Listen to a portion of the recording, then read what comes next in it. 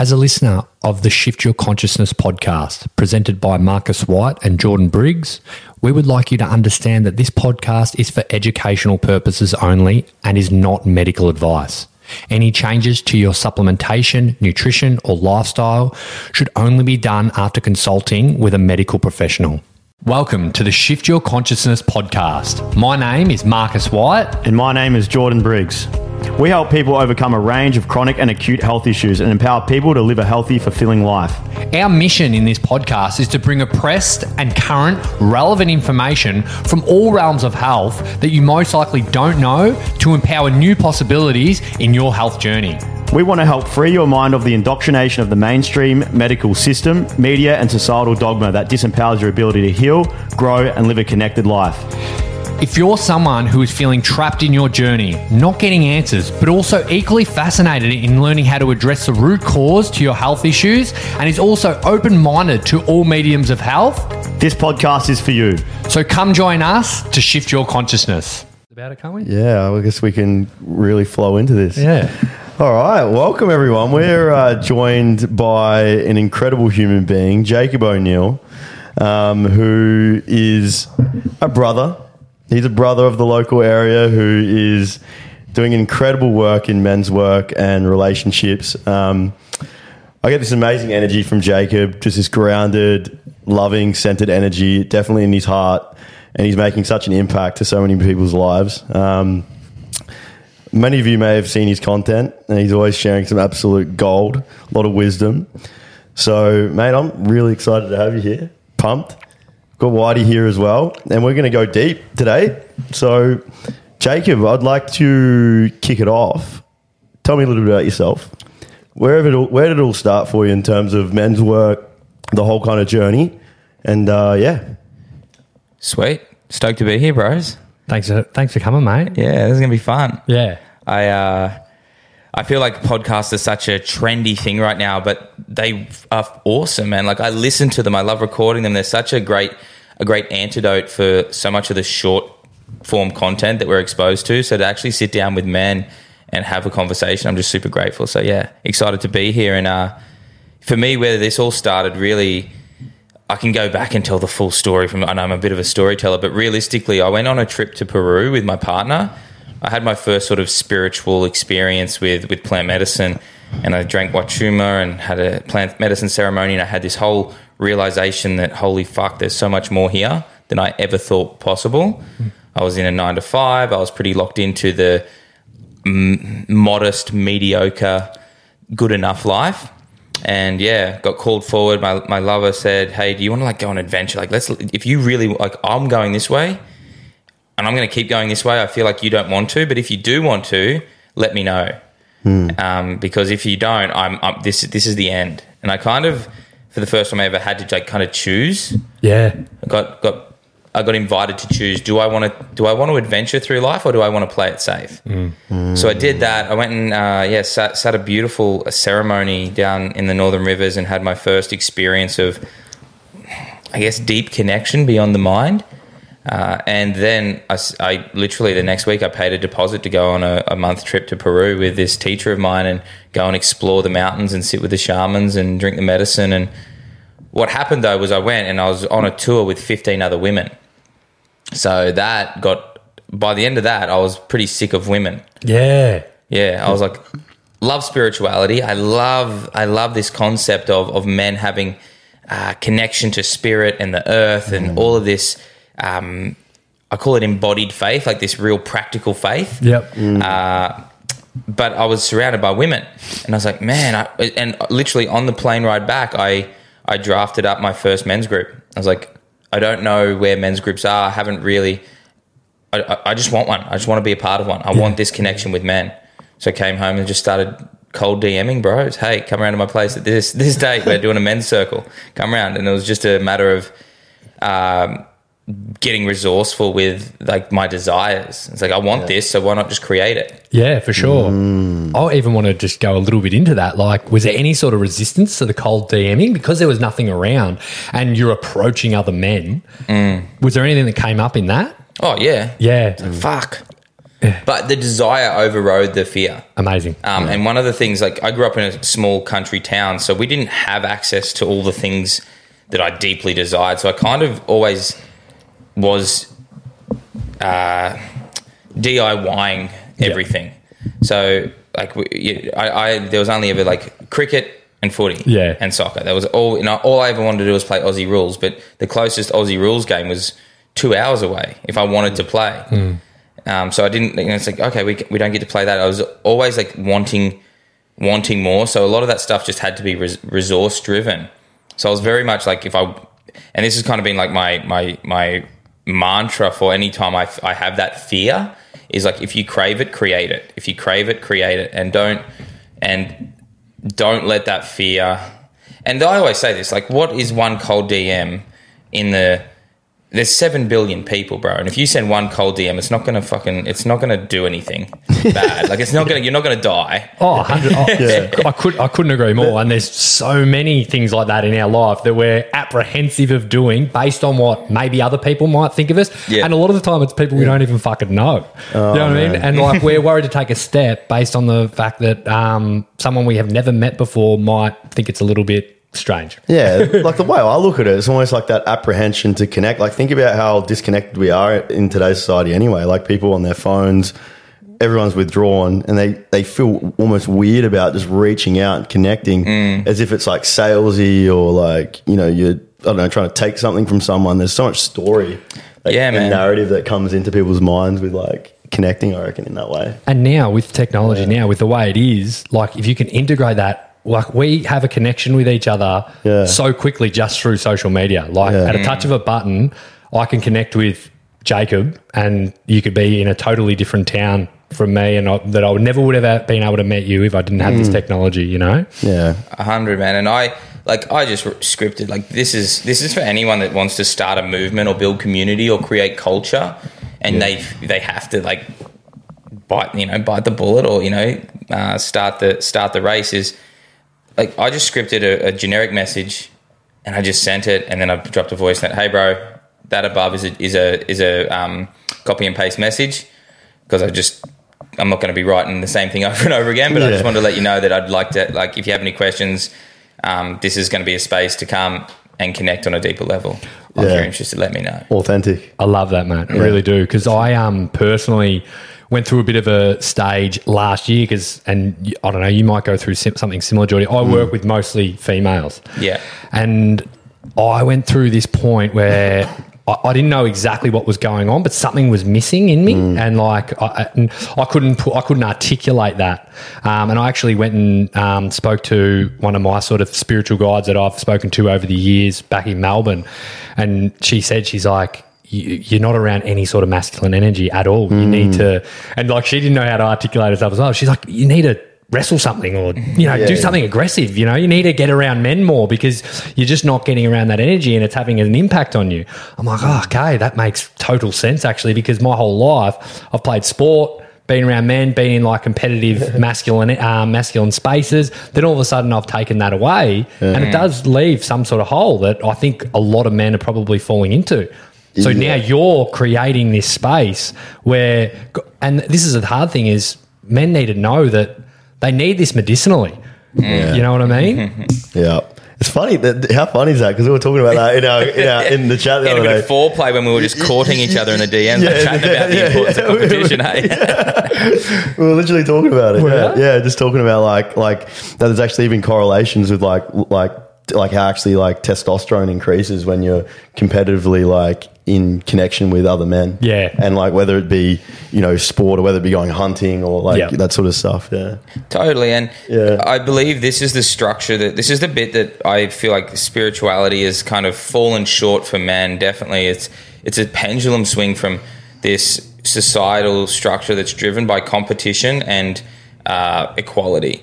So when we grow up as young men, we get exposed to a schooling system, right? And it's like, here's how you become successful. You get these marks, and then you get the achievement award. You get get these awards at the end of the year for these things. So you get graded on the success based on this structure.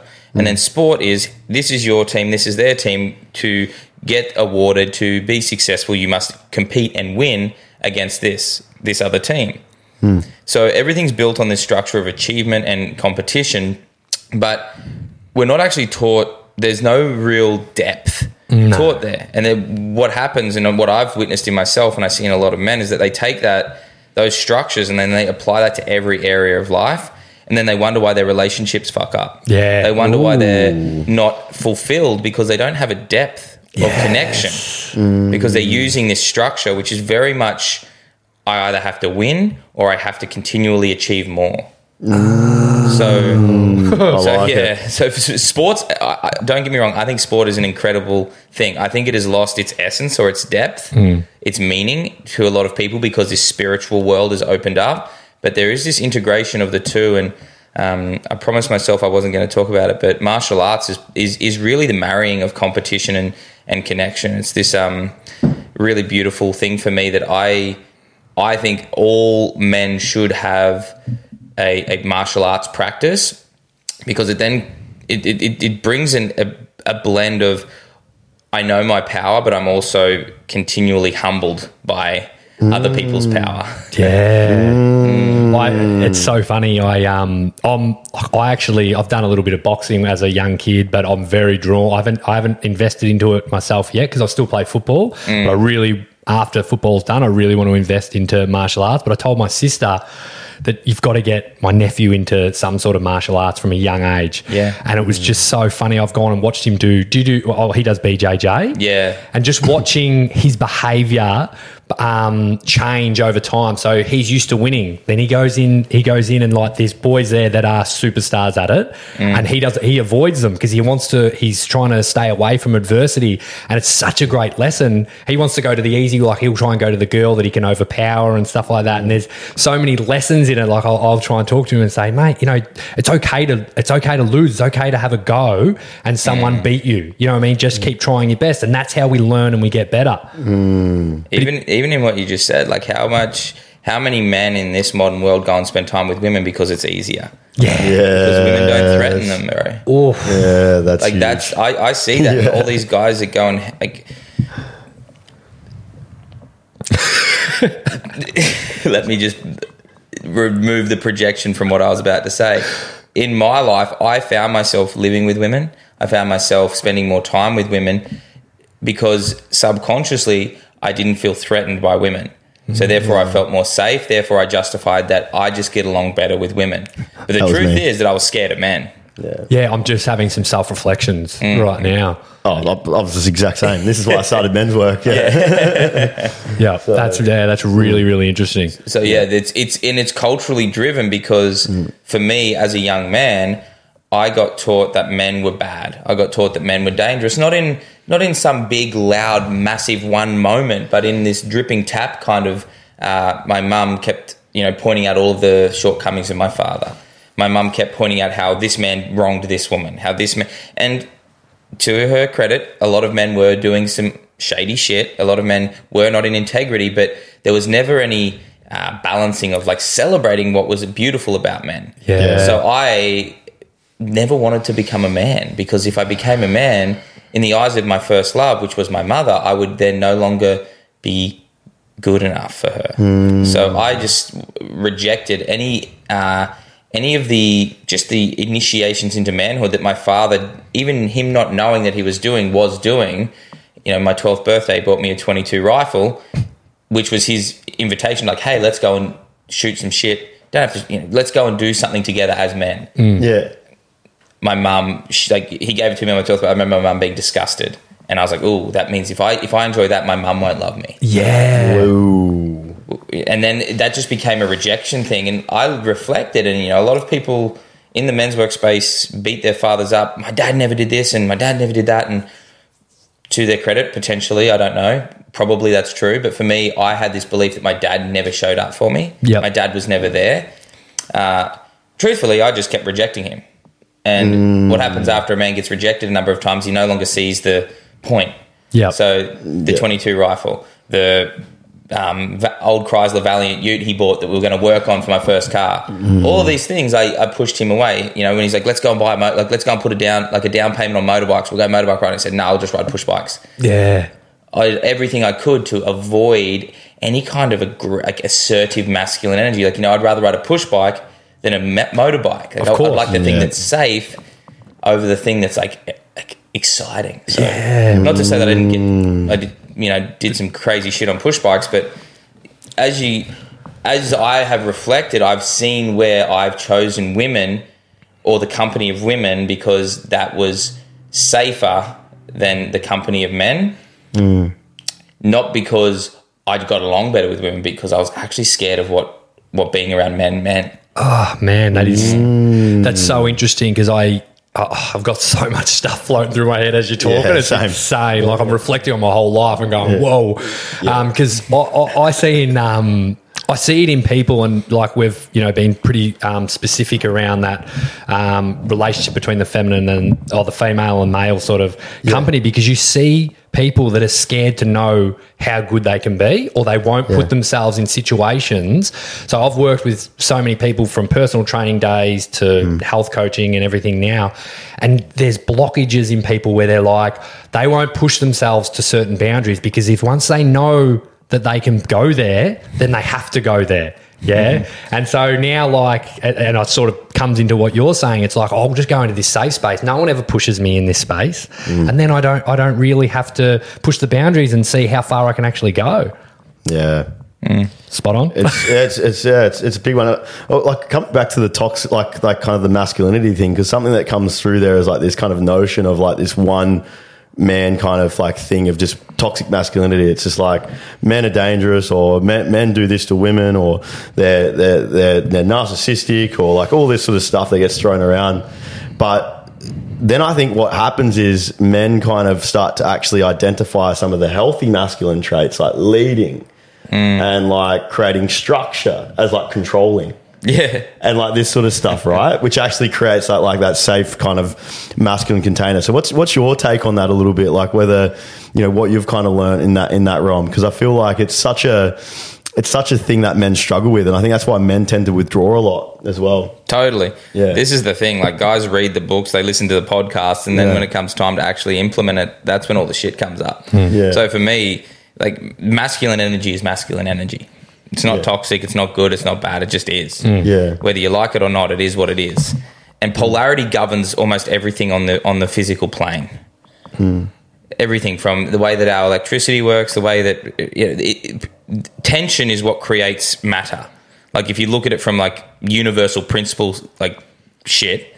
And I don't understand science by any means, and don't ever fucking fact check what I say, because it's all from my own lived experience 9 times out of 10. So when we come to the governing principle of polarity, masculine energy is masculine energy. Feminine energy is feminine energy. And if you choose to cultivate or feel more directly connected to one of those, then you're going to have some form of tension in your life. That's what your nervous system's for, is to hold the paradox. Your woman is going to want something, you're going to want something. If she's going to hold a feminine core, you're going to hold a masculine core, and you're going to create polarity and attraction in your life. There's going to be some qualities that you bring, and there's going to be some qualities that she brings, but then there's also going to be these shadows that play out. And that's okay. And for me, like, leadership can be seen as controlling. And the beautiful thing of having a powerful, full spectrum woman in my wife, which is Meg, she doesn't like it when I don't agree with her. She wants me to see things from her point of view. And we were having a little argument the other day, and she wanted to win. And and it was around a phrase that gets thrown around in the coaching space. I was like, I don't buy into it. And she's like, yeah, but do you realize that this, and this? I was like, hey, I totally see where you're coming from, and I get why you're saying that, but I don't agree with it. And right now I'm comfortable in where I'm at to stand behind my statement. And she's like, yeah, but I was like, say your piece. Yeah, cool. Awesome. I'm still not agreeing with you. And the tussle's there, and there's that polarity. She wants to win. And I'm like standing in my masculine consciousness, which is to not be moved, which is to be unshakable. David Dyer would think you're a fucking champion nailing that down. Because one of his like chapters is like, never agree with your woman, just to please your woman. Never agree just to please. That's the big thing. And this is where discernment comes in, because this is what the toxic piece is. What happens is that men take that. They take that teaching, and especially why I deliver everything in nuance, and definitely with examples of my own experience, is there's been times where I've been out of line. And if I was to use never agree or never listen to my woman as the masculine, if I only identify, if I take the masculine and I make it an identity thing, I then lose the gift of the feminine, which is to see things beyond this moment, or to what we call the oracle. And trust her actual like deep instinctive like intuition. And there's been times where I've posted something and it's been way out of line, and Meg will come in and she's, hey, listen, this is how it makes me feel. This is the perspective of women. Can you see why this isn't okay? Fuck, yes, I can. You're actually right on it. Like, that's fucking, you're bang on. I'm out of line. I got a little bit fucking reckless. Let me rein that in.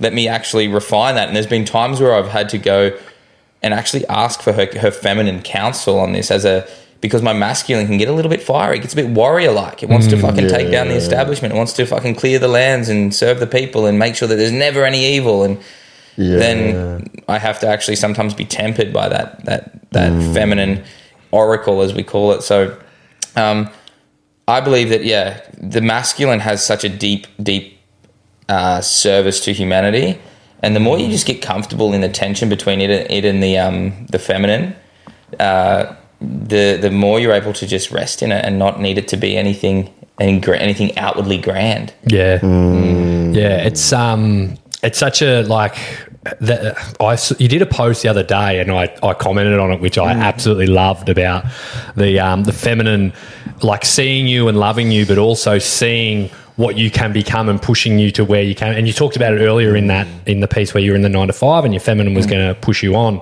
But one thing, like I think that's massive in like that relationship space, and we've sort of just touched on it, is that openness to different opinion, even though you don't understand. Like sometimes, like it's just so unnatural to you what like the feminine's talking about, but that openness to try and actually take on the opinion without maybe not even be able to understand it properly. Where I see a lot of relationships, it's like, yes, there's like the butting of the heads, but there's also this lack of trying to understand. You know what I mean? And sorry. Well, yeah, one of the things that I notice in a lot of that is when, men get in conflict with women, they get lost in the words. They don't meet the woman at the emotion. And I think that's where men don't understand women. And where they get so confused is it's like, she's saying all this to me, and it makes no sense. Like, and it's like, man, she just wants you to listen, to care, to meet her at her emotions. All you got to do.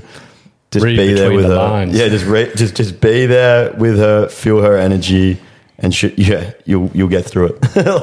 And this is and I would say, like, even the piece, men want to understand things, but guess what? Trying to understand the thing that can never be understood. The feminine is the great mystery. The feminine is it is a form of the infinite. Like, we will never fully understand women. The full stop. Like, that's the piece. 100%. And that to me is like once you submit or you surrender to the fact, it's why men want to explore the world. It's like we have this desire to go out and find out everything. We want to understand our existence. But if you try to bring that to your relationship and you want to understand every little thing about your woman, and you make that like more important than actually just being there, that's it. You then make it more about your comfort of knowing than your ability to sit in the unknown. And the amount of like arguments that me and Evelyn's had, she's like, Jordan, that's not the fucking point. It's like, oh, bro, what I'm trying to say. Stop getting caught in the details. The point. So, if anyone that's listening, one of the really awesome teachers on this that Meg and I love is Alison Armstrong.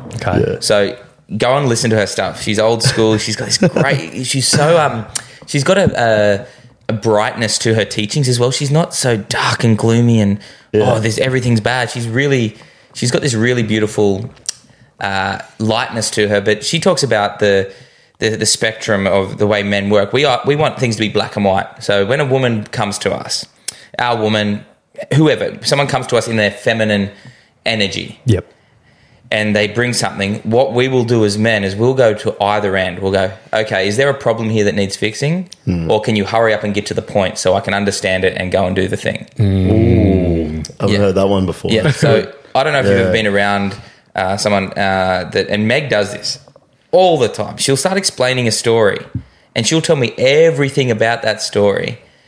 And all I need to know is that the colour blinds that we need to get are not white, they're off-white. That's all I need to know. I need to know, okay, give me the code, I'll go and what's the point of the story, and I'll go and get it. I don't need to know why we need that coloured blinds for the bedroom.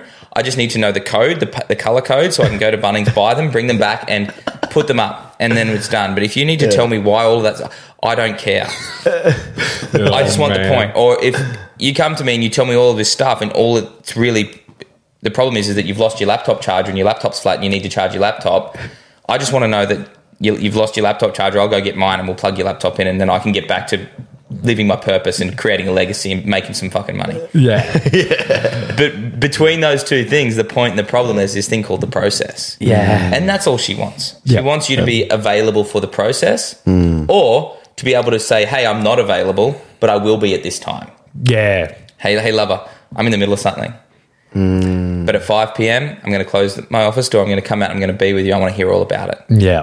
Oh, and that's what Evelyn challenges me on every single fucking day. Yeah. And that the piece here, and I think this is really important because you guys both work from home. Yep. Yeah. So this is the thing that a lot of guys like we used to be able to go to work. You didn't have a phone. Back in the day, guys didn't have mobile phones. They could go to work and be fucking free. Imagine that. Imagine not having anyone be able to contact you while you got your work done. Yeah. Imagine that freedom. Oh. Now, working from home, having our phone, having our laptops, there's so many ways for things to get our attention. And even when we're working from home, our partners in the house, there's so much access to us. Yeah. So for me, one of the practices is, hey, lover, I'm not a space for you right now. I'm in work mode. And you know that my work's important to me because it's creating the life that I want to live with you and it creates access to all the things that we truly want. Yes, cool, you got that. Amazing. So at 5 p.m, I'm all yours. Let's go for that walk. Let's go for a walk for an hour and I want to hear everything about it. But right now I'm locked in. Yeah. The problem that happens here, the issue that happens with me and so many other men, and this is a bit of an aha moment for men who are on mission, who are really devoted to creating change in the world or building a legacy. If you don't fucking get out of that room at 5 p.m. and are there at fucking 5 p.m. with your woman when you said you were going to be, you're out of integrity and she has every right to be hurt. She has every right to open her heart and deliver your hurt. Yeah. And you deserve it. Yeah. Fuck you. Yeah. You said you were going to be out at 5 p.m. and you're not. Fucking suck it, bro. You fucking lied. You have integrity. And I've done this many times. Yeah. Because I know, and Meg has revealed how much it hurt. She's like, you said you were going to be available. You promised me. I was like, fuck, I did. So just put a fucking timer. Hey Siri, set a reminder for 4:45 p.m. to finish work, close the door, and be out over here by 5 p.m. Because every time you do that and you choose something over them, like you're reminding them that something's more important than them. Yeah, and they don't matter. Yeah, exactly right. And like me and myself and Belle, it's been a big transition because she works online as well. So we've got our own work hours that we're trying to work in, but still I'll be working and then my son will come running into the office and stuff like that. I'm like, I'm in my workspace now. I can't even in my workspace. You're killing it here. So it's taken us a while for us to be able to really respect the fact that when it is work time and I'm on my I'm in my zone, that I don't need to be distracted by family, partner, anything. But you're right. The one thing I've struggled with when I come out of work is I'm not working, but maybe I'm replying to messages on my phone. Yeah, you know what I mean? The cheeky one. Yeah, that's the one that gets me. And leaky stuff like that. Yeah, that's exactly right. And all, your phone's attached to you all the time. All of a sudden, you're working 24/7. And I'm still working on that. That's still a big problem because I'm obsessed with getting results with my clients. I don't want them to be confused for 2 seconds. You know what I mean? So it's just that control sort of mechanism around my business. But that's something that I've still got to work on. Yeah, I can really relate. I feel like I was getting coached this before. Yeah. Oh man, just when you said like mission, because it's just like when you are so devoted and you're so focused, you're so passionate, you get lost in it at times. And I've had to really challenge myself with that. I've got like a timer on the corner of my screen in my sessions now, like all that sort of stuff. That's helped a lot, but it's always a work in progress for me. Having my office outside of the home has been really good. Like instead of like working inside the home and you've got, Mila running around or what like that, really, that's a messy thing. So if any of you coaches or people that work from home have your work set up in your home, not a good idea. Try to have it set up outside or in an office of some kind. But that's really helped me, I feel. Oh man, yeah. I agree. And like the work from home thing, Meg and I, we rented a large enough house so we could have separate workspaces that like most of the time, unless it's a beautiful day, I want to go outside and sit in the sun and work. Like I don't let my laptop leave the office. I'm like, do not move it. It stays in here. It stays in the office. Close it down and leave. Yep. Obviously, I've got my phone. I can still do stuff on my phone, which is the other bit that I'm working on, like keeping that out of the bedroom, keeping that trying to keep that somewhere. But I'm still working on that. But like you said, like if you can like separate your workspace from your home life. It becomes a really healthy part of the masculine frequency, which is to create structure and compartmentalizing is healthy. Yeah, when it's done consciously, right? Yeah, yep. So that for me is like really important, and like you guys most likely similar to me, and anyone out there that's feeling this desire to build something, we're in a stage of like building a kingdom for that which we care about. So your kingdom doesn't have to be huge. It's just whatever you want to take responsibility for. So if you want to be able to take your family on an amazing holiday, if you want them to eat nourishing organic foods, if you want them to live in an amazing house where there's filtered water and all the things that you appreciate, then every time you step into that office and you serve, it's not just in service to your clients, and it's in service to your kingdom, to that which you're responsible for. And responsibility is really just the things that you deeply respect. Yep. And that's how I make that link for me. Every time I step into the office, this isn't just in service to the men that I'm serving. This just isn't in service to my bank account. This is what allows me to have the lifestyle I choose. This is what allows me to spend the next 3 months preparing my body to and Meg's body for having our first child. It's like, oh cool, we can spend 3 months preparing now because we've got the money to go and pay the people. I was talking to you about this, like going and getting my bloods done to make sure everything's cool, just to get that extra support because it's important. Yeah. Because I want that. I want to be responsible in that way. Yeah. Yeah. But I think so many times and still, man, like I've got my retreat coming up. All I can think about is the retreat. I can't think about I saw you down in Byron and I'm like, I took Meg away for a weekend because I had to get away from the house because I couldn't be present with her because all I could think about was going into my office. All I could think about was work and like, fuck yeah. I was excited. So I was like, let me do what I need to do to create the experience I need to create so that I can maintain that intimacy, that love and connection with my woman without losing the desire to work. Yeah. I want to rewind a little bit into some things that, like one thing you talked about with integrity, and this is to try and help men possibly in their relationship with their female, with the feminine. And one thing you talked about was like integrity and how important that is for the feminine. Now, is there a few other things that you could, I suppose, touch on that you see a lot of men doing now that is sort of letting their relationship down? Yeah. Of course you can. Totally. What I would, because I have a very specific view on this, but would you guys, could you define integrity for me? Yeah. Jordan, if you go first, what's integrity to you? Making your word count. If you say what you say is what you do. Yeah. That's what I was going to say. Yeah. And this is the conversation that I have with many men. Like, have you at times almost created a somewhat of a forced energy around your integrity where you have to keep your word and it's not maybe as much of a practice rather than a rule that you put on yourself? I can sometimes feel like integrity feels like I'm like trapped. You're saying, yeah. Yeah. Yeah. Like I like freedom and like autonomy. So sometimes we can use integrity to feel like we're trapped, and then what do we do when we're trapped? One of the deepest core desire of the masculine is freedom.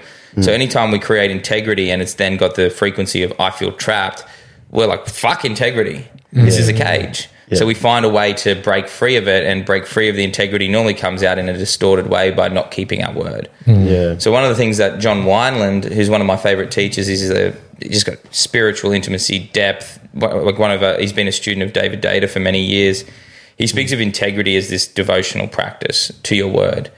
And the only way you know that you're in integrity is through being not in integrity. It's another polarity game. Like if you're always in integrity, then you're fucking God. You're perfect. Yeah. You're not human. Yeah, it's true. For sure. I don't know anyone that's been 100% in integrity their entire life. Yeah. So sometimes the feminine expects you to. Yeah, exactly. So for me, but what would life be like if we were never challenging the boundaries? You know what I mean? And when would we not allow others to offer us compassion and forgiveness if we were always in integrity? Where are we denying other people the opportunity to forgive? Yeah. So integrity for me is the ability to commit to your word, fail, acknowledge that failure, own it, and then recommit again. So for me, integrity is a willingness to your word. Yep. Love that. It's a willingness. So repeat that again. Acknowledge, own, and recommit. So for me, it's like I'm going to commit to my word, and then I'm going to go through the experience of attempting to keep my word. Sometimes I nail it. Other times I fail. I acknowledge that failure. I own that failure. And then rather than hide from ever committing to something again because I don't like the feeling of letting people down, I recommit and I give myself another opportunity. Yeah. So something I notice in those moments, instead of acknowledging, owning, and recommitting, is I notice myself like start to like I get triggered and I start to get defensive and then I start blaming things. That's what I was about to say. I start blaming, that client was late or you know, it just went over, like it was so much to go through or like we justify our actions. It's like and this is something that I've done many times with Meg. I justify, I'm like, well, I had this happen, this, and you know, I've got all this happening. And then I'm like, hang on, I said I'd be ready at 5 p.m. to go out to dinner, didn't I? And she's like, yeah. It's now 6:30 and I've only just come out of the office. She's like, yeah. I'm like, I'm sorry. That's on me. Yeah.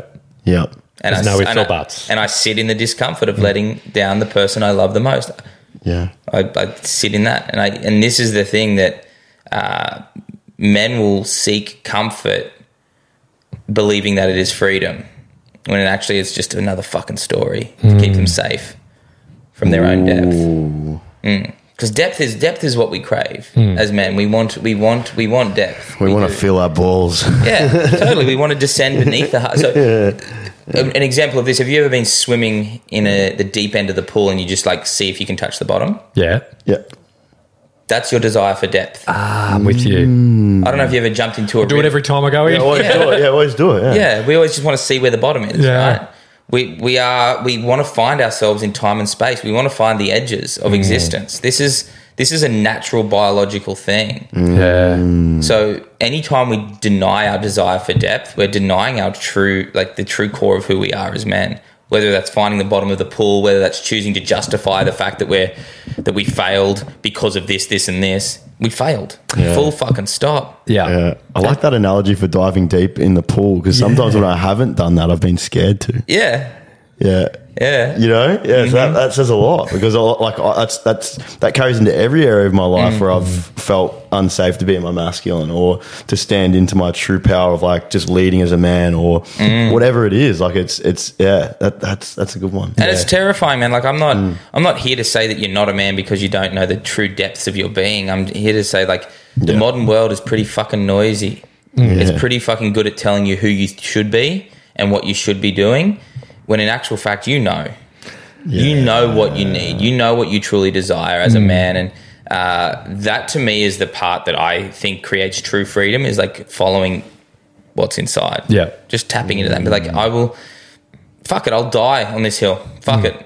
next week I might not. Next week I might have like this new awareness. You know what? Fuck it. Eating only meat is not actually what I believe anymore, even though I just watched 5 different guys tell me how carnivore's the answer to my problems. Yep. And it's like, okay, cool. Like I'm learning, and that's part of it. Like learning is like you have to take a stand for something and then be humbled. Yes. Learn again. Yes. And yeah, and that embodiment for me is such an important piece. Like, can you actually go and have an experience? Like, don't tell me about someone else that's done it. Don't reference some book that you've read. Like, I'm bored. Tell me about the time you went and did it. Yeah. Let's talk about embodiment. What is embodiment? So for me, embodiment is like I have my own definition of it. It is mine, so it's what I believe. But embodiment is the practice of being it, in the moment. So we've got the intellectual. We can think it, and we can understand it. We can know it. We can be in the sensation through the feeling, so we can feel it, which means that we can. There's a texture to it where we're feeling it in our body. But both of those things are kind of the polarity again, right? The thinking and the feeling. So the embodiment is the actual bringing those two things together, the being. So I liken this as like it's when the head and the energy of the mind and the energy of your life force, your cock, where sensation is most powerful, actually like find their center in the heart. And that for me is like embodiment. Yep. And like a lot of people think embodiment is just a feeling piece, but it's not to me. Feeling is one side of the coin. Thinking is the other side of the coin. Embodiment is the actual marrying of the two. Yeah. Yeah, it's interesting because I think like for anyone, even women too, men as well, but like with like kind of the intellectualizing and overthinking and like trying to figure out their stuff and their emotions, and they're still in their head, right? Like they're not actually, it can be just as simple as just feel your emotions, man. Just let go. Yeah. Just fucking chill out. Just get into the body, feel, let go. And I really like the part where like doing it, like actually stepping into it and rather than talking about it or having that idea or that kind of startup company that you've been talking about in your head but actually doing it, or whether it's as simple as maybe even your relationship, for example. And I know for a lot of people, they can talk about the stuff they learned in the David Didal book, and then I know this, I know that, but are you actually putting it into practice? What's your relationship look like? Are you getting the feedback from your relationship that matches what you fucking know? You know what I reckon happens a lot of the time? When you're talking about it all the time with other people, you stop embodying it yourself and taking the actions necessary to do it. You know what I mean? And you hear it all the time. It's like we start neglecting ourselves when we start serving others. You know what I mean? And that's where and it's happened to me so many times. Same. It's always a push and pull, isn't it? Yeah. I sort of feel like I'm actually in that at the moment. Like with my, I've been so heavily involved in like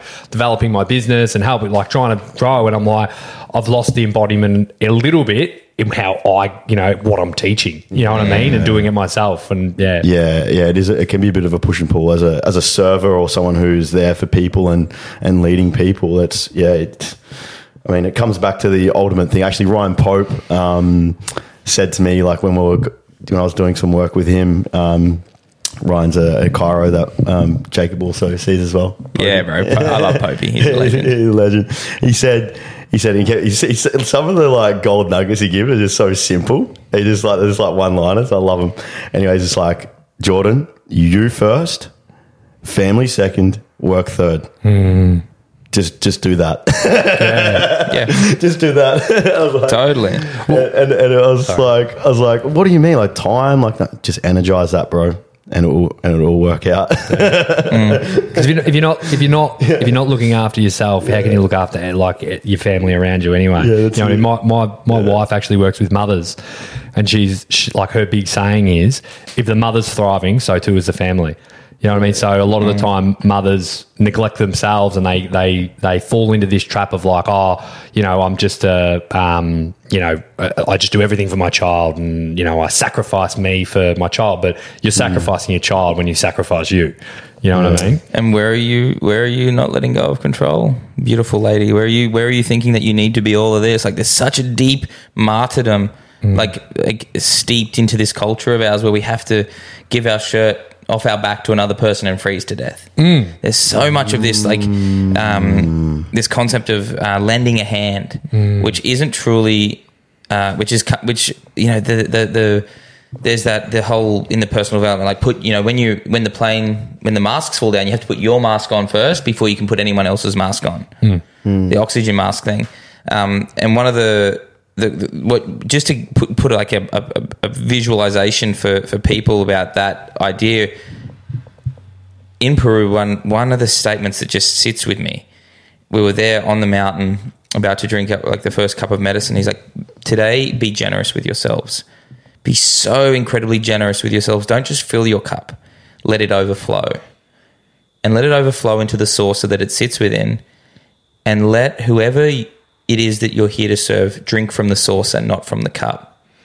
Because that way you will always maintain a level of fullness and your service will always come from a place of unconditional love. And I was like, fuck, boom. Because like I sit in that, like I'll fill my cup till and then it'll be filled, and then I'm like, let me go pour this into everyone else's. Give to everyone You get else. excited. You're like, like, I've got all this. I know this now, guys. Like, you got to know about it. And then burn out. You know, I'm down to 10%. I burn out. I then spend a week or two filling that cup back up, and I do all the things that I should be doing regularly. Get the massage, go over float, go and sit in nature, and then pour. So that for me was a really great reframe of how do you actually maintain a sense of fullness to the point where your overflow is what you're giving to the world. That's good. I've got something to add to that as well, because like I feel like as coaches we can almost breed codependency. You know what I mean? like one thing that like was a massive kind of awakening for me was when I did a ceremony I went in the medicine work for about a week. I went through many moments where I was just like, save me. I'm so scared. And my medicine woman said, stop drowning, Jordan. Stop drowning. No one's here to save you anymore. It's time to stand on your 2 feet Start and be swimming. a fucking man. And I was like, hold on a second. Like, how many times does that actually mirror back out into my own world where I'm trying to save others as well all the time? Because really who's trying to be saved is me. Like, and so, these trauma bonds, right? Like, I love that moment when you break rapport with a client, you know, like they're like, oh, I resonate with everything that you do so much. Oh yeah, I really feel called to work with you. And then these guys step in and I do build trust. And I build a relationship. Then I'm like, it's coming, bro. Get ready. It's like, we're going to take the floaties off and you're going to have to learn to either sink or swim. And the best thing is like when you do drown, if you do you either drown or fucking swim. Like, make up your mind. Stop sitting in the grey. What I hear in that is like, if you're going to die, die. If you're going to live, live. Yes. Anthony Robbins says, I've said it before, he always says, when you put someone in a position where they're either going to die or survive, they generally survive. You know what I mean? But if you don't ever have a crack, you'll never know. You know what I mean? That's I do train jiu-jitsu, and I kind of want to circle back to how tentatively men can live their lives. Like, they can live their lives withheld. And I was rolling jiu-jitsu with this with someone of a similar skill level to me. And I probably had a little bit more weight on him, and I got him into closed guard, and I had my legs wrapped around him, and I had his head in a bit of a headlock. And I was just holding, and I was just breathing really slow, and I was just tightening and just holding him really tight. And I heard Coach Maddie yell out, he's like, make a move, Jacob. Stop stalling. Stop defending when you're in an attacking position. And in that moment, I was like, I was scared to go for the move that I wanted because it exposed me. There was a level of vulnerability. There was risk. And I was just playing it safe. And I was like, shit. Even in this moment where I think, I'm doing what's right, but I'm still playing it safe. So then I went for the move. I missed it. He got me in a dominant position, and then I had to defend. And then I got out of that, and the game of life went on. You know? And I was like, where have I stalled because I'm scared of taking a risk? And I think there's times where we actually have to stop and reflect. But in that moment, I was stalling because I was scared of the risk that the next step exposed me to. I've got like my personal story. I feel like I've gone through that a lot, and I've talked to Jordan about this. is around like business and money, like so scared to take risks. Like, so me and Jordan were both personal trainers, and I thought we were both pretty good at what we were doing. And then my family are very much like, get a job, safe income. You know what I mean? So I got into the fire brigade, where it's like in Victoria, it's like the safest job you get, your income, you know, you're going to get your income, you're going to get your superannuation and everything like that. And watched other coaches like Jordan develop and get better and everything like that. And I was in the fire brigade, and then they brought in the vaccine mandate. And I was never getting that, and was like forced to the global medicine ceremony. Yeah. COVID. Exactly. But like I reflect on all that, like that fear. Like obviously there was a bit projected on me, but you know, I make those decisions in the end, you know what I mean? And I had made those decisions to go for this safe life that wasn't really serving me, and then like was lucky enough that the world pushed me away from it. It was like gave me a sign, no man, you're not meant to fucking be here. You got to go shine and do what you got to do. And luckily I had a great female next to me as well who pushed me in. Like I see now like those opportunities where you talk about, where it's like, fuck, if I have a crack here, I could fail, but I could really shine too. And I'm like, all right, now I'm living. If I'm in this position where like it could be a big fuck up or it could be really good, this is exactly where I'm meant to be. You know what I mean? Yeah. And that's how I love living my life, knowing that, I'm getting to positions now where it's not safe. You know what I mean? And it's on me. Now it's time to survive or die. I don't know what it is about me, but I have this like kinky part of me that just loves like dancing with that expansion, like with the contraction that often leads to the expansion, like the contraction being challenging those parts of me. Like I do it in surfing all the time. Like, fuck, I do not want to get out there today. Like it's fucking pumping. But like, I know if I do get out there, I'm going to catch a fucking bomb. Like, oh, bro. Yeah, like, you know what I mean? Fucking surfing, like, I hear you. That's like, my little bitch comes out more when I'm surfing than anywhere else. Yeah. Surfing terrifies me. Yeah. Being in the ocean terrifies me. Me too. Because I'm scared of sharks. Literally, like everything about it. Like and if we like kind of like throw a little cheeky kind of link in, the ocean represents a form of like the feminine, right? So there's a part of us that wants to have a relationship with it as men. We want to court it. We want to like be in a dance with it. So surfing is like such a deeply nourishing experience when you do get one of those bombs, or you do go out and the water's just right. But when it's pumping, it's like, oh shit. Or maybe you get out there and it's a little bit cloudy and the water gets a bit foamy. Like, fuck, where the sharks are. You're exposing yourself to potential death every time you paddle out. Like, you don't know whether there's a fucking 14-foot bull shark around the corner. Like you're exposing yourself to and that's why surfing is such a nourishing thing for men, especially.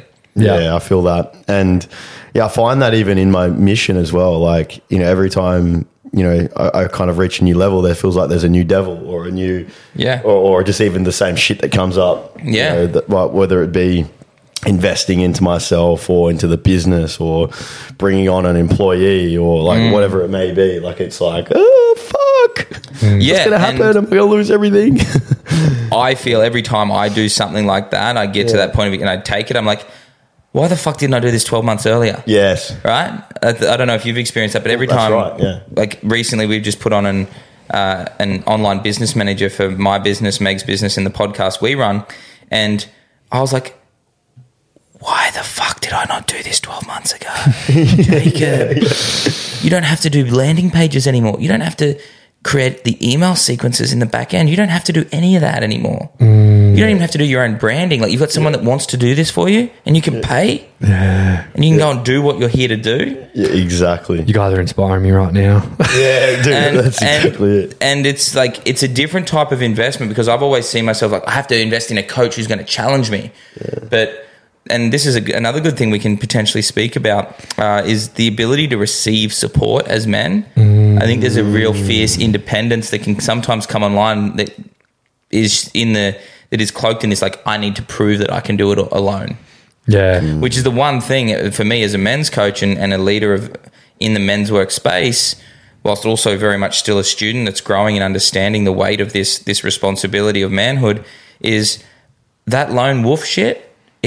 It has to have an expiration date. There's got to be a point where You go out, you do your solo thing, you go find your way, you figure out who you are, but then you've got to come back and like find your tribe and find your crew and actually find the people that have the skills that can serve you and your vision. And there's a healthy relationship there. And that for me is like being dictated by my I've always felt worthy to give, but I've never, ever really felt that deep level of worth to the point where I can receive. Yeah. Where I feel worthy of receiving. Yeah.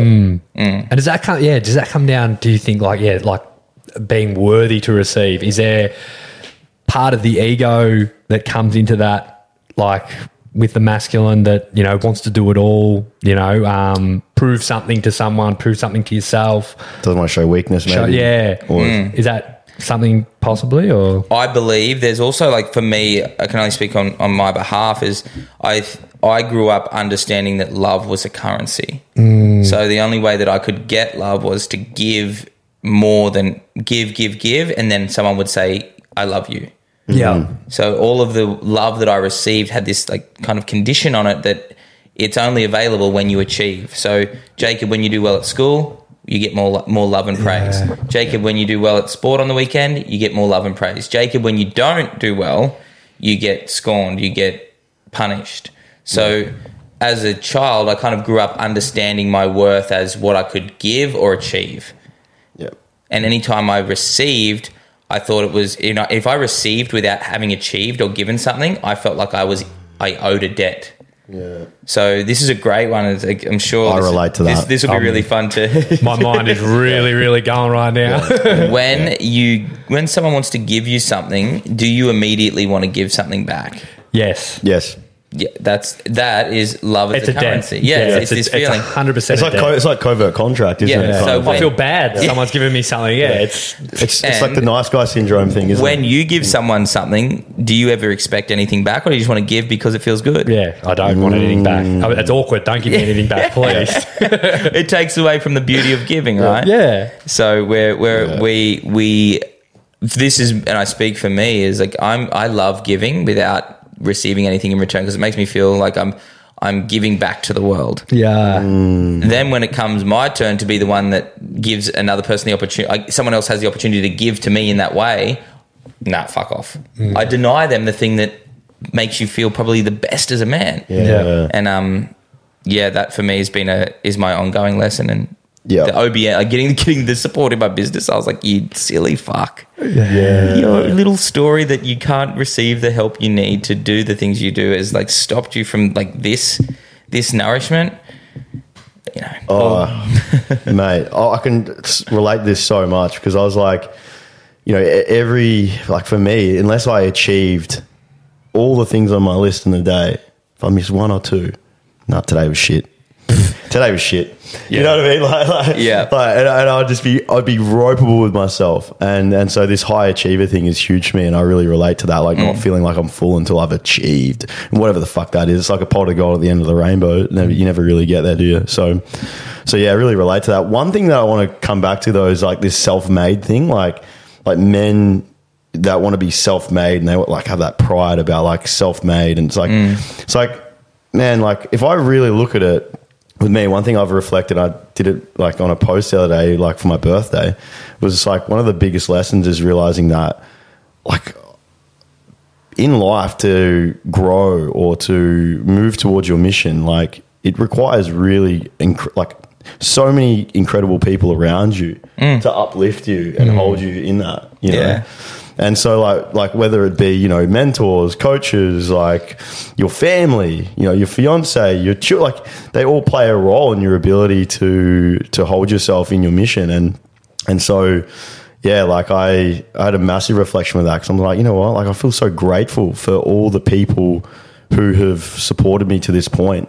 And I can think of every single one of them, and I think it's incredible. So... Well, Frodo would never have gotten the ring to fucking Mordor if he didn't have the fellowship, if he didn't have Aragorn, Legolas and Gimli. Like we all need our fellowship at the fucking ring, man. We need our crew. Yeah. We're not here to do it alone.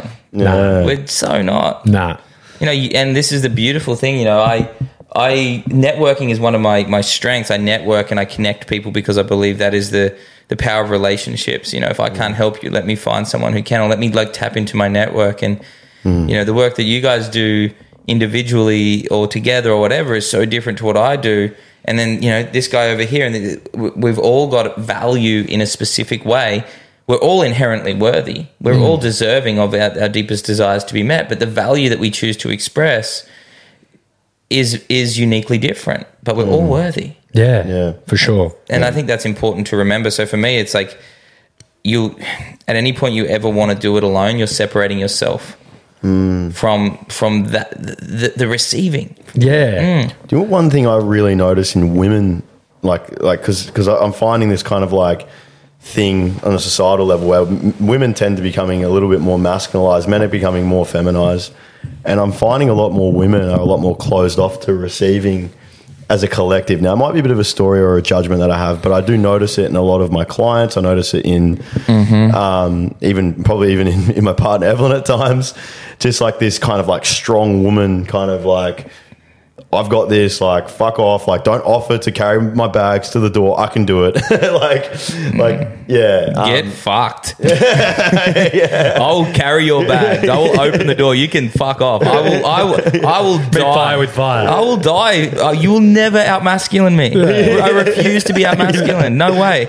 There's no way I'm going to let you drive on the fucking family holiday. There's no way you are cooking on the barbecue. I will cook the fucking meat. Like, I'm not going to submit that to you. Yeah. And I don't care what story or what fucking new age fuckwit is telling you that we're all fucking equal. We're different. Yeah. And I will be a man till the fucking day I die. And there's nothing you can fucking do about it. Yeah. And if you're not happy with it, see you later.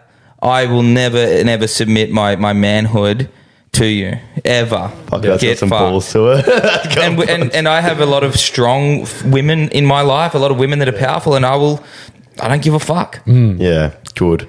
No doubt, like, you know, like I met your beloved down, and I'm like, I can feel her power. I can feel she's a fucking strong woman. Dude, yeah, and same with He always says it. and Meg's quite similar as well, man. Like she's got power behind her, but you know, like I will be the man. I will, you know, I'm gonna exercise that in the way that I know how. And if at any point you think you can take that from me, then I don't want to be in relationship with you. Yeah. It's funny. I think about my my old relationships, and we were talking about like the relationship with your mother and like the breakup. All that shit was just spinning through my head before, and just thinking about my relationships before my wife, and just how like I was just nowhere near like playing the masculine role. I was the biggest people pleaser. Like it's just funny, like, and putting it all together, and then but going through all those relationships brought me to battle, and like, you know, I feel now like, you know, when you guys talk about like that relationship with your females being more of like the not as submissive, more of the stronger sort of masculine energy, like my wife, I feel like we got that balance right straight away. Like it was crazy. Like, and like, you know, to be able to see the difference from relationship to relationship. And like one thing I like want to say to like a lot of listeners and guys who are struggling in their relationships, maybe, you know, you're in one that's not meant to be right now. You know what I mean? But you've got to learn from those and learn like these sorts of things that we're talking about now, how to step into your masculine energy so that you don't make the same mistake again when you go into the next one. Because I did it time after time after time. It took me fucking a decade, like, to realise that, mate, fucking be a man. You know what I mean? And it's simple. Yeah. I feel like I think we can let the complexity of the modern world confuse us. And anytime we're confused, we're up here in our head. But like masculinity is it's just a practice of coming back to what's true for you. Yeah. But if you know what, mate, if there's people like you not doing these learnings, man, like guys have, and look, we talk about the rite of passage. Like we don't have that. You know what I mean? And you're sort of... He's the king of talking about rite of passage. Exactly. But you're creating this now in the modern world because we just don't have it, you know? Yeah. I think it's like, and the thing that I've learned, man, is like there are people out there doing it and they've been doing it, but it needs some fresh blood. Like what I'm doing is nothing new. There's guys that do this that have done it for 20, 30 years, and me, you know, banging the drum and saying, hey, look what we're doing. I've had so many older men reach out and like, hey, do you know we've been doing this for 30 years? I'm like, good. Tell me more. Yeah. Yeah. Like, I'm here. I'm young. I'm young and stupid. Let me fucking make mistakes. Yeah. I'm not gonna. I'm ready. I'm excited. And this is what a lot of the spiritual world, or a lot of men try to bypass, is being the young and excited, silly student. Yeah. For me, I've been speaking really loudly about this work online, in person, telling everyone that I possibly can. And then I've had guys reach out to me to check in to make sure that my heart's in the right place. And when they actually check in and talk to me, they're like, oh, okay, yeah, you want to take on that role, as these men that have been doing it are leaning into their more eldership. These guys in their 50s, in their 60s.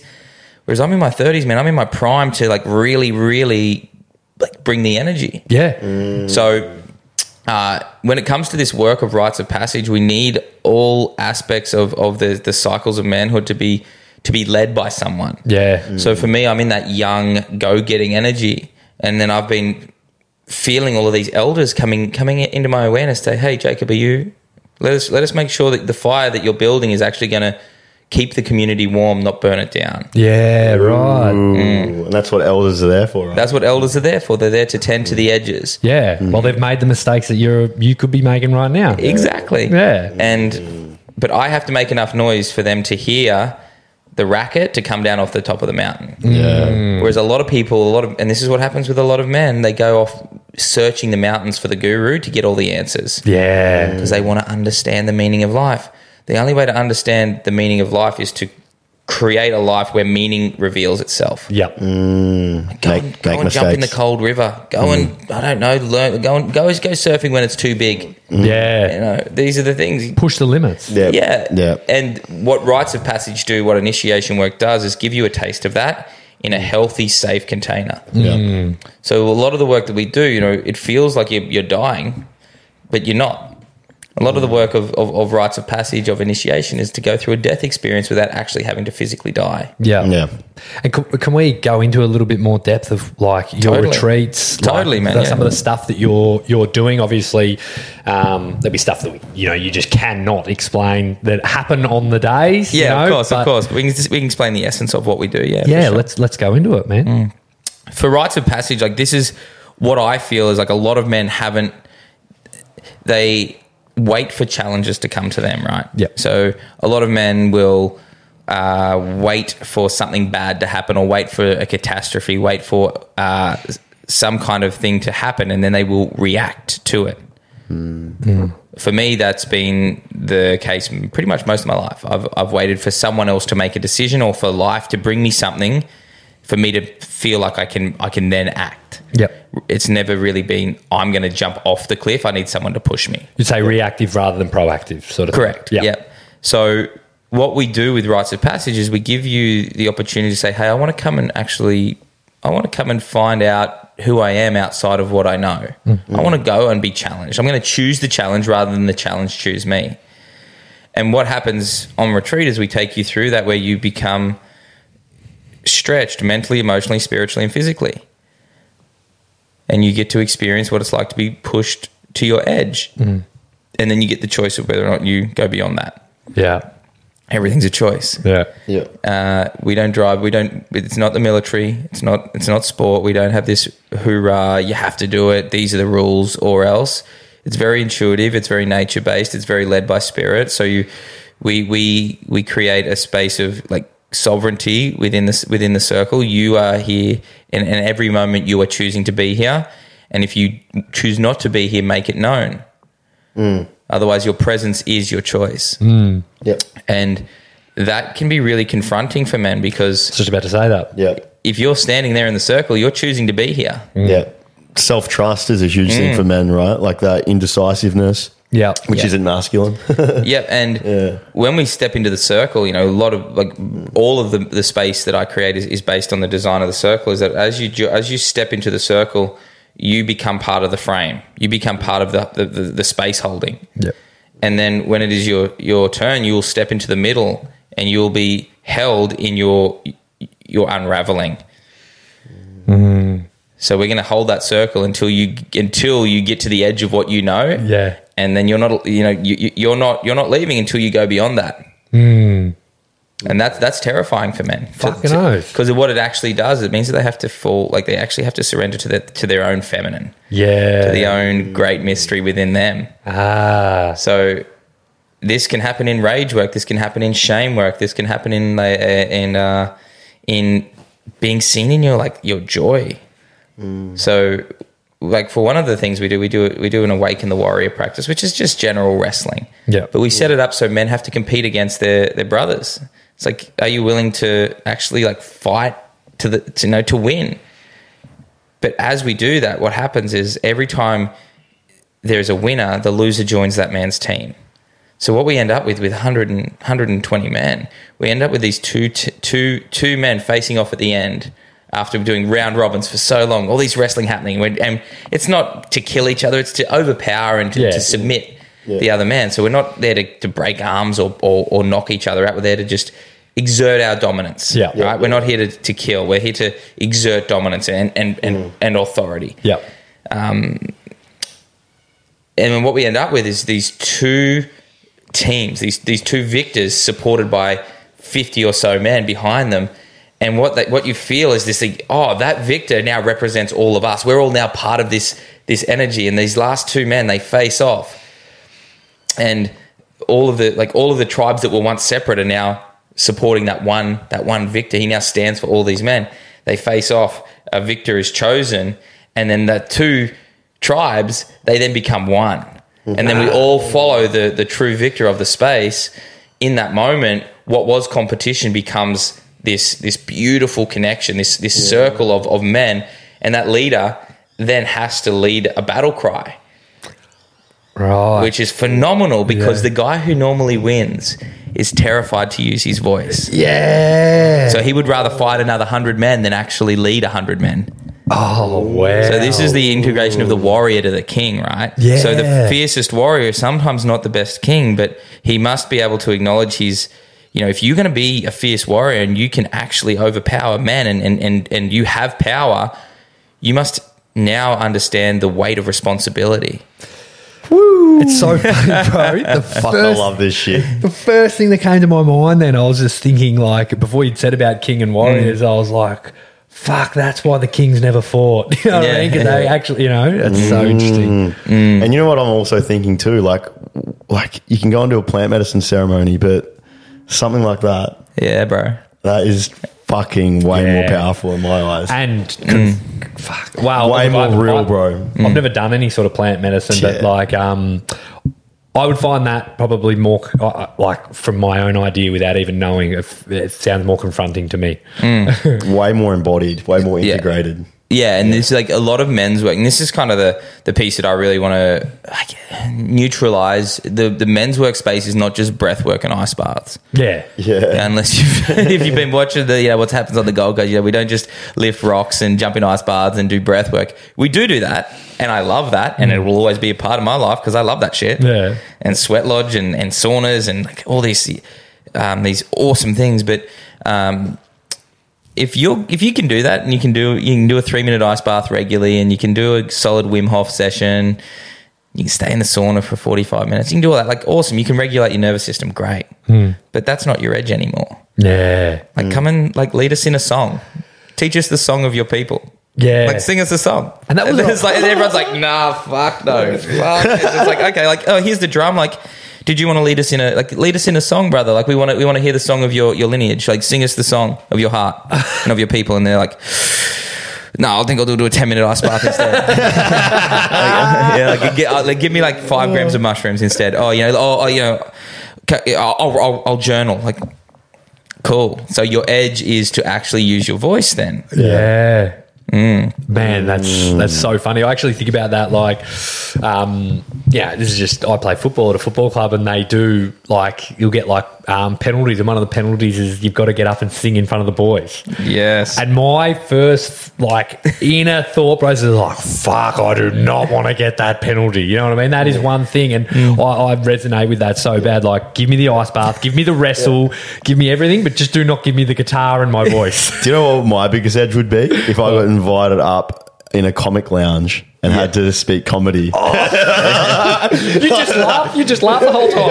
Oh man, Totally. that would be fucked. Because it's a form of creativity that like is super vulnerable. Yeah. And one of the guys, Ryan, he's really good mates with the Inspired Unemployed lads. You know those two guys? His name's Ryan Evans. Yeah. And went down, did a podcast. He's just starting a podcast. Meg and I went down and saw him in Sydney, and he was talking about how that was an edge for him, getting up and doing comedy. Yeah. So he booked in and went to like the open mic at the Comedy Lounge and got up and did a comic set. Oh my God. And that was like, and then he's a few of his guys that he rolls with. He's invited them up, and they've gone and done it as well. It's been a real edge for them to do that. Yeah. So for me too, like I'm like, cool, like I think I need to go and do like an open mic at a comedy club. Why not? Let's see write a few jokes and go and bomb. That's sick. And another thing that I want to do is I want to busk. You know the guys that busk in Byron at night? I'd love to have a crack at that. Because I love to sing, and I love to play guitar, and I'm more confident with my voice, but I've never put myself out there. Yeah, that's my partner always says, "Oh, you've got a good voice." I'm like, "Fuck off! I don't have a good voice." But I'm like, I sing constantly. But it's so funny. Like, put me in front of someone else, and I'll be like, I don't know. Yeah. It's so, you go. I was just going to say, like, I did like an event with my with one of my good friends, Logan Herford. He's a men's work coach as well, and we did like an exercise where we had to do a dance off. Yeah, like just like a dance off, like against another man, and it was all about like working past the contraction shadow, like the part of you that just like withdraws and like cringes, right? And that made me so uncomfortable. Like I wouldn't say so uncomfortable, but I had these feelings in my body like, I do not want to be that guy that gets in there and has to dance against another man. Like even though. And this makes a lot of sense. Like for me, like I used to use a lot of drugs and alcohol in my younger 20s to try and get there, right? That confidence. Like I'd go to festivals and things like that, and I'd need that to feel comfortable. That sweet spot when the alcohol or the drugs kick in and you just lose the inhibition, and then the dance comes through, like the transmission. Yeah, totally. Yeah.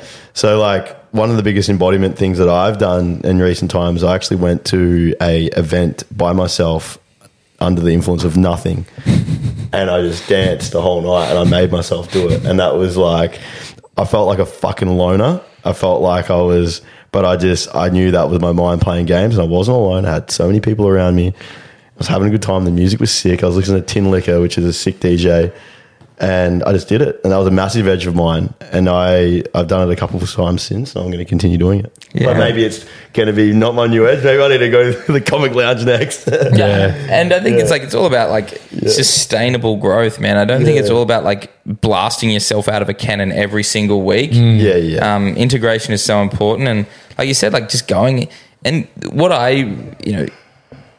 just because it's an edge doesn't mean you have to go and do it. Like, that for me is really, really important. And it's like, how do you want to, like, do you fucking love this DJ? And would you like to go there and actually like embrace the experience without the old mechanisms? Yeah, give it a go. I remember I went to see, like, one of my favorite artists is Stormzy, UK rapper, like just grime scene, fucking love Stormzy. Yeah. And I went there and I just drank soda water and lime, and I fucking danced I just got so pumped, and I was like, it's not about me going to the ecstatic dance and being able to dance like a fucking animal or do Kundalini. I was like, I want to be able to go and do the things I love without needing the influence of something outside of me to actually fully enjoy them. Yeah. So this is the piece with men. It's like, you don't have to go and do the fucking... If you go and do the cacao ceremonies, they're awesome. I don't want to bag out spirituality, but if you want to go on a hunt, if you want to go and... do a vision. If you want to go and do something that's more, or you want to go and see that band, if you want to fly to Melbourne to go and see whatever band it is, or go to that DJ set and like go there, can you go there without needing all the coping mechanisms? Can you like say to your partner, hey, I'm going down here for the night, I booked in, I'm going to go and see this DJ, I'm going to go and have an incredible night, I'm actually not going to drink or take any drugs, but I'm going there because I genuinely enjoy the music. Yeah. And actually get something out of it. Like that could be a beautiful spiritual practice for you. Yeah, for sure. For me? I think one thing that I think comes into men as well is, say they find an edge that maybe they're, above the rest at. that make sense? And they live their life just staying with that edge, knowing that, I do this better than anyone else. Yes. Yeah. And then they never really identify or they never really value the other edges. Yeah. Yep. And they never develop. And I'm just looking at that and seeing that around me as we talk about it. Like, I've got a few people around me where I think they still just hang on to the fact that they can train harder than everyone else. And they've never really gone, actually, I feel uncomfortable with a million other different things. I just avoid them and I just pump up that side of things. You know what I mean? And it's just an interesting observation where I think men, it's really important that, you've talked about, you've hit that edge. That's cool, man. All right, well, what's the next one? Obviously, it doesn't have to be anything crazy, but you at least need to identify that, there's so many more layers to yourself and how deep you can go. 100%. 100%. This, I love referencing people that I really deeply trust their work. John Wineland, again, he speaks about this idea of practicing over a broken heart. Mm-hmm. So if your practice is denying a layer of grief that you're not willing to meet, grief really being an acknowledgement of something that is lost or dead, that is now gone. Grief is an important part of rites of passage initiation. Yeah. You must meet some point where you let go of something. So I see a lot of men regulating just beneath the surface and never actually going to the depth of where they're being called to go. And John Wineland calls this practicing over a broken heart. So I'm sure you know a lot of guys that are killers in the gym. Yeah. Absolute killers.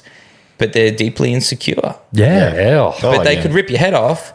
But if you really actually front it up to them with your masculine core of someone who's really deeply has a deep relationship with depth, has an actual relationship with his own edges, it doesn't matter how strong that man is, how big and tough he is, there's a part of him that will not be able to meet the true warrior. Yeah. I'd also challenge that as well, where I reckon they wouldn't actually be that strong. No, because energetically, I remember doing something with one of my mentors, how we actually would think really bad thoughts, or we would be in bad energy. Yeah, and then you would challenge them to a tiff, or even maybe lifting a weight. Mm-hmm. You'd lift half as much. Really? Oh yeah. And then when you channel things properly, you got into your masculine, you were bringing through this self-belief, and you'd lift heavier. It makes total sense. It's just so interesting to listen to it in real time. You know what I mean? And you will find that those sort of men would probably crumble. Yeah, if you were able to hold that warrior. Yeah, totally. And it's is what you're building actually serving your heart, or is it just protecting it? Yeah. One of the I love coming up with. I love trying to come up with really powerful statements. And for me, the way that I see it is the fiercest warrior wears no armor. Yeah. I just imagine, and I love the movie Troy. Have you seen that? Where, whatever his name, Achilles. Yeah, Achilles is still asleep, and all the start of the movie, all the armies is up facing each other, and he's still back asleep. He's just had a night with women drinking ale. And then they wake him up. Come, you've got to fight their fiercest warrior to save the lives of all these men. He's like, and he runs up, and when they're running towards each other, I think he throws his shield down, takes his helmet off, and he's just running with one sword. And I'm just this motherfucker trusts himself. Yeah. Yeah. And that for me is and he jumps up and stabs the guy in the neck down through him and kills him, the big warrior guy. And it's I'm here for men who deeply trust themselves because they've met the parts of them that they're afraid of. Yeah. And that to me is initiation work. That to me is rites of passage. And rites of passage really is just acknowledging that there's something here that needs to be met. Yeah. Something I wanted to connect to, and I know we've kind of really touched on it, but there's a post that you did a while back about people that get caught in plant medicine journeys, and I think you said something about no, you actually just need more integration work. Go do the thing. Yep. What's your take on that? Because a lot of people do get very stuck in just doing, plant medicine journey after plant medicine journey, but nothing really changes in their life a whole lot. Maybe they feel a little bit different in themselves. Yes, maybe they've processed some emotion. They feel a little clearer. Maybe they have a little bit more gratitude, a different outlook on life at times, but maybe the things in their life are just still a bit shaky. Yeah, it's just I call it the Panadol effect. You just keep using it like Panadol. Yeah, it's just another external thing. Yeah. Plant medicine is just another form. It's a modality. Yeah. Yeah. Like if we remove this, it's kind of got this like coolness around it. Aubrey Marcus has been championing it. I definitely highly revere it, and also owe a lot of my own personal growth to it. But at the same time, I have taken what I've learned and integrated back into my life. So I bring the medicine, like I carry the medicine with me. I carry Wachuma, I carry peyote, I carry ayahuasca, I carry 5-ME. I carry all of these in my being now. Like I know they're part of my cellular makeup, and I can call upon them in any moment. I don't need to go and sit ceremony just to have my connection to them. They're there to remind me and be a guide for me. But when I come back down, it's for me to make that connection. And it's the same sort of thing. It's like if something triggers you and you have to go and do breath work, and then you're like, okay, now it's gone. I don't need to worry about that. It's like, no, you need to meet what is in the marketplace. I say this, and I did this at a talk the other day about men's work, and I said men's work is only as good as what the man can bring home. Yeah. Otherwise, you just go into movie world to go on a roller coaster. Fucking oath. Again, like you're relying upon something else again outside of you. It's like I can't really integrate it until I have this, until I do my breath work, until I do my meditation, until I do my plant medicine, or I speak to my shaman. You know what I mean? Oh man, and think about how that happens even in our industry, like even with like people with chronic health issues who just want to see the next guru prac who gives them the best protocol. But it's like, man, like why is this manifesting though? Like let's look at your relationship with yourself. Let's look at your behaviors. Why is this actually manifesting in the first place, man? Like, you know, so, that's, I mean, I pride myself on that because I think it's, you can take all the supplements you want, but if you're doing the same shit that got you sick, well, it's not going to do much. Yeah, exactly right. And if you're not accepting change as well, like actually integrating the change. 100%. I really, and even one of the like, there's a few sayings that I really love. One guy said to me, like, life is ceremony, ceremony is life. So at any point you see something as sacred and something as not, you're separating the ceremony from the moment. And these like rites of passage, these retreats, these moments that we create to go and, I guess, explore what's possible, they're not actually the rite of passage. They're not actually the initiation. They're the thing that's preparing you for the initiation. Yeah. So what would happen before a boy becomes a man, before he gets the responsibility of manhood? They take him out and they put him through a rite of passage. And when he comes home, you are now responsible. You now have a duty to the community. Now the initiation begins, and this shit's life fucking long, right? You now can't just go and, you don't get to play in the sandpit anymore. You're coming hunting. You're coming to build the next shelter for the next, you now have a duty to the community. So yeah, it was fun out in the woods, and we put you through the challenge, and did this, and this, and you broke through. But now get ready to chop wood and carry water, motherfucker. Yeah. Fucking know. Before you get married, every man should go and be initiated. We call it a bucks weekend. Yeah. But before that, it was an initiation, and say, are you ready to fucking be responsible for a woman and a child? Yeah. Before babies, women have their baby shower and all that shit, and men sometimes go to that, and I'm just like, yeah, cool, but like, let's go out and let me ask you some hard fucking questions to see if you're ready to hold a woman through bringing a soul from up fucking in the cosmos through her body out through her divine portal into this world. Are you ready to hold that weight? Well, mate, I think about it a lot with fucking marriage now with people. I'm like, do you realise what you're fucking doing when you say this is not a fucking party? You know what I mean? You're going to a wedding where you are devoting yourself to this one woman for the rest of your fucking life, and there's about there could talk about integrity. Yeah, that's what I'm talking about, and like you can then talk it into like choosing to have a child. Are you ready to do what it fucking takes to protect this infant for the rest of their fucking life? And I honestly, I look at society, I'm like, you're not marrying people thinking about this, and you're not having kids thinking about you. This is just the next step, you know? And I remember me and my wife, and we talked about it. I said, this is what we're doing right now. Like, we got married in Mexico and it wasn't official.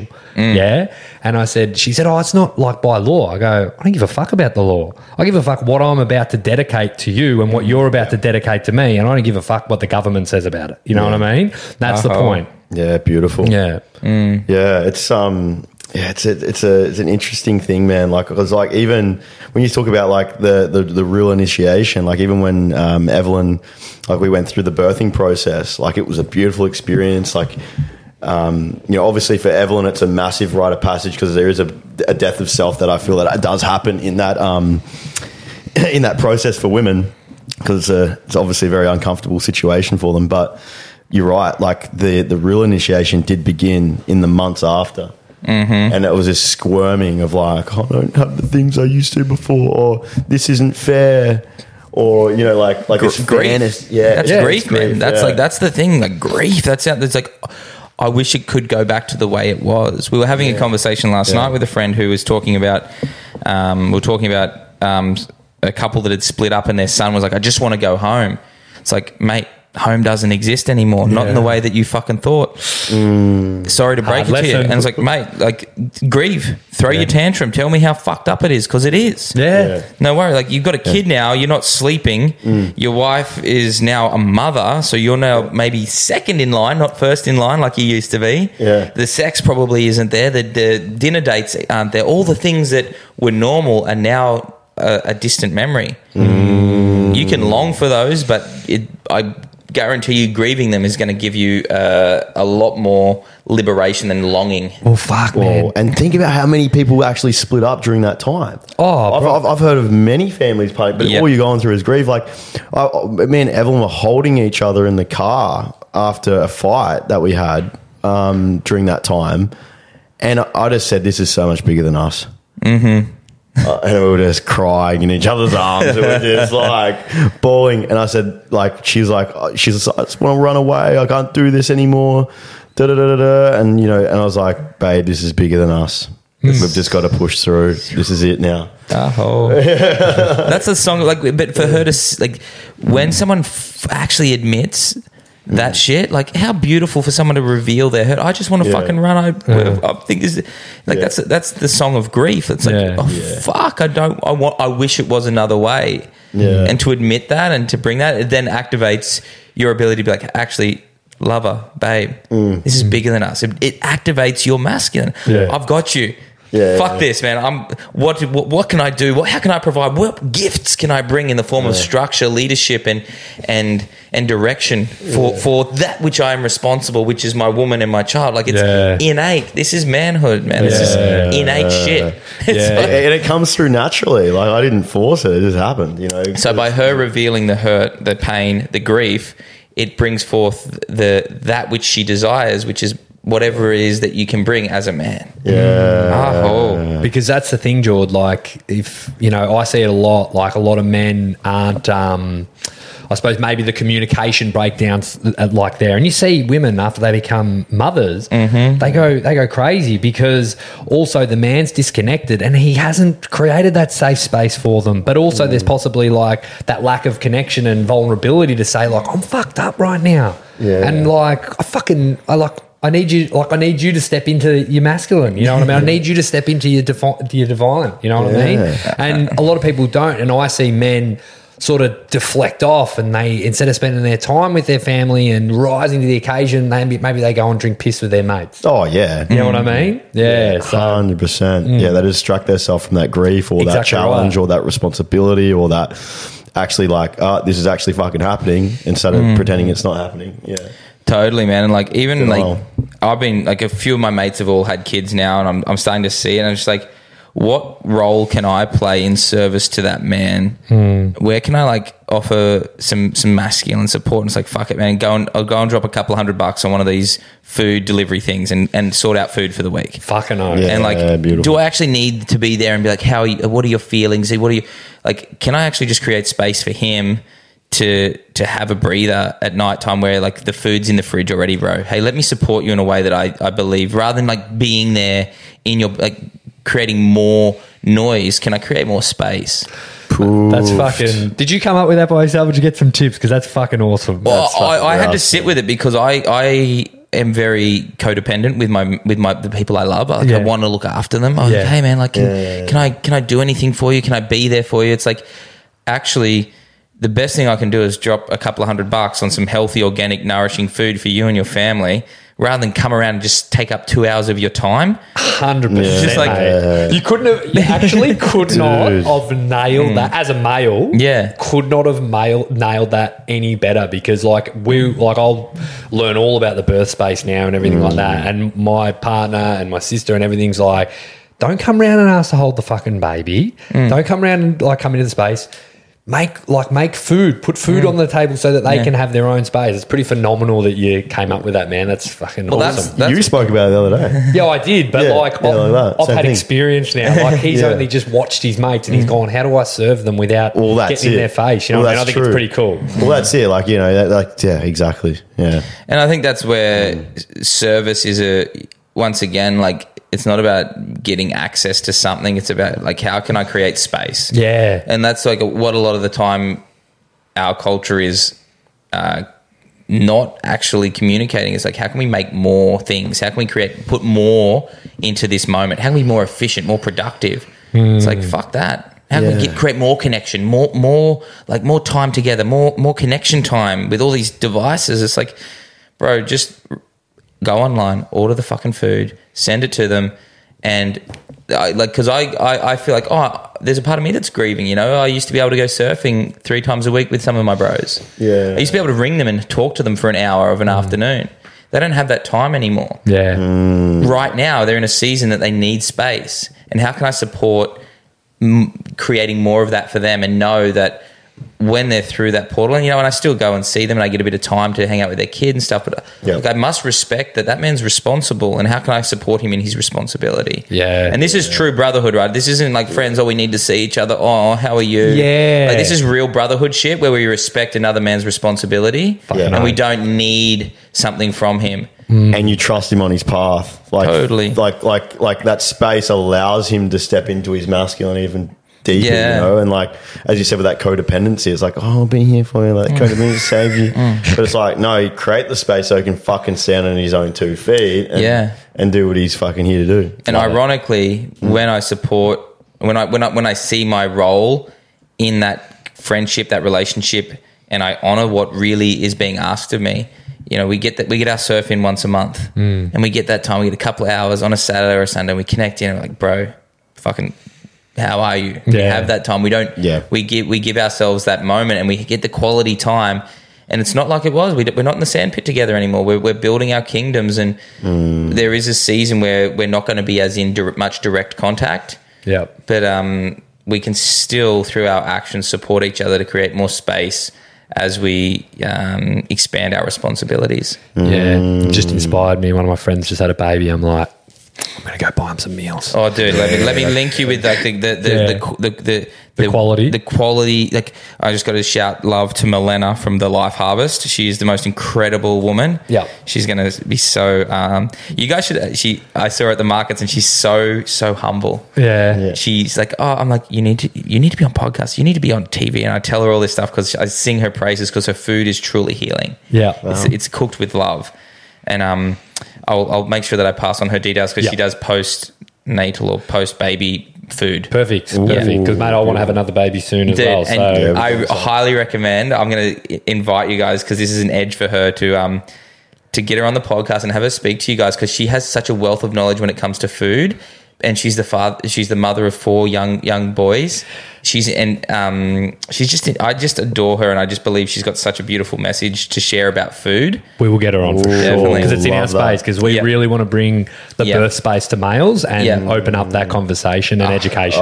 So important. And she's and just to like even reflect on the importance of like these are the things, like we can't leave these things out of the work that we do. You know, with men's work, I've experienced we can get caught up in the shadow work processes, and I've been to places where then we go and eat, and we're eating just rubbish food. Yeah. So what I did at some of my retreats was bring Milena in to cook, but the men never got to actually meet her. Yeah. So I was bringing out all this amazing food. They'd come into the room, and there'd be this it's like gourmet shit, bro. Yeah. Like the best food you've ever fucking eaten. And all of these men were like, who is cooking this? I was like, don't worry. And then at the end of the retreat, I would bring the owner of the land, a lady, and Milena out, and all of the men had to offer gratitude. And we're standing in front of like slow cooked beef cheeks in homemade chicken broth from chickens that were killed on their land, the frames boiled with and like chicken stock made in, and that's what the beef cheeks are cooked in, and these salads and this beautiful bread and the butter, all of this. And one guy just started fucking bawling his eyes out, and he's like, I've never eaten food like this. I've never experienced something like this. Wow. Just really receiving the feminine. Dude, just fully receiving the nourishment that he never... Yeah, and it's like, wow, man, this guy's receiving like nurturing, loving, healing, like almost mother energy that he never got because That's right. He just got fed fucking frozen chicken Kievs in the oven every night. And you're there's so many men that have had that path. Yeah. So that's why for me, like understanding how to weave these energies into the work that we do and sharing this even like you and I talking about testosterone the other day, like I don't know that shit and I've been reckless and ignorant, and now that I'm working with a naturopath and like talking to you guys about different things, I'm now like, oh, this is an edge for me. Yeah. I can go and shake the rattle and sing to the gods, and I can, do the nature stuff and kill the animal and wrestle, but I actually can't sit down and be honest and look at, okay, where do I need to adjust my diet? Where do I need to be getting to bed earlier? Where can I actually start to do some things that I'm not doing that could potentially take my work, my relationship, my service to the next level? So yeah, beautiful. Love that. It's awesome. Yeah. Wow, mate. It's absolutely been a pleasure, especially I know Jordan already is familiar with your work much more and had a bit more of a relationship, but I've honestly been sitting here and the gold coming out and like the amount my mind has been spinning and reflecting has been amazing, and I would be very surprised if especially male, and there are some females listening to this, weren't self-reflecting and having just some absolute gold come to their mind, mate. It's been an absolute pleasure from me. Yeah, thank you, bro. Thank you. Yeah, appreciate it, man. Can I leave one more thing for the men that are listening, because this is something that I like to finish on, and I think it's important amongst all of the personal development spaces. When we do start to become of service or lean into responsibility, whether that's in work, relationship, parenthood, do not, or can you practice having a list of desires that are just for you? And this is a practice that I'd invite every man into that's listening, or any woman to invite their man into. Women can do it as well. It's important. It's like, can you go get a bit of paper, write number 1 to 25, and can you write a list of 25 desires that are just for you? And they can be the craziest, or they can be just really small, simple ones. Yeah. So write those down, and whenever you feel like you're caged, or whether you feel like life is a burden or there's too much to do, go to that list, find one and put it in the calendar, and actually have something that you get to look forward to for you. And then that will bring a sense of like deeper meaning to all of the other stuff. Love that. Love it. That's something that I do regularly, because I do have a big mission and I do want to serve and I do want to make a difference in this world. But I'm also a part of this world. I'm also a part of the community. Yeah. I have to be a part of the vision. Otherwise, it's not a vision for all. It's just a vision for everything outside of me. Yeah, dude, I really relate to that. Mate, where do we find you on social media or our website, whatever? At the Jacob O'Neill on Instagram and Jacob O'Neill on Facebook. Man, I'm pretty active on the socials, and launching an institute at the start of next year, pretty much around the embodiment of manhood. So we're going to have retreats, we're going to have facilitator training stuff, and we're going to start building out some really beautiful brotherhood connection stuff across Australia, as well as this rite of passage for each stage of manhood. They've got a lot of mothers that want their sons to be exposed to this.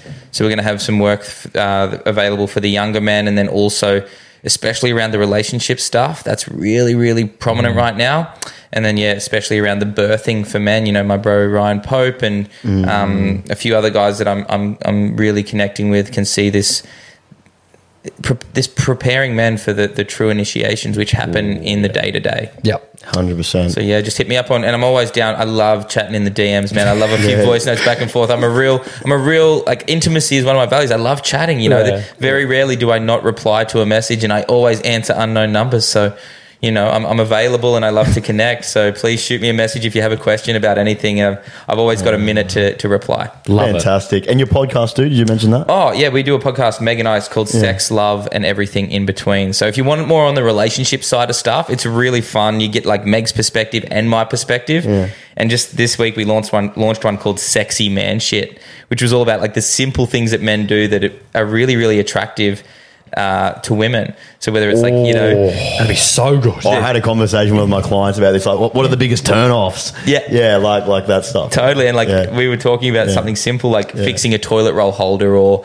changing the oil on the car. These simple things that you can do that are real resourceful as men that just can be really sexy to women. Love that. So if anyone wants to check that out, that's just called Sex, Love, and Everything in Between. You can find the links in my my bios on socials. Beautiful, mate. Fuck yeah, bro. Fucking us. Thanks so much. Thanks so much, bro. We'll get you on again for sure. Yeah, man. We'll keep it going. Big love. Yeah, thanks, bro. Thanks for listening. We hope this opened your mind to new possibilities in your journey. If you want to follow on for more, please subscribe and follow us on Instagram at Life Athlete Health and at Coach Jordan Briggs. And if you enjoyed the podcast, please subscribe and leave a review. We'll see you next time.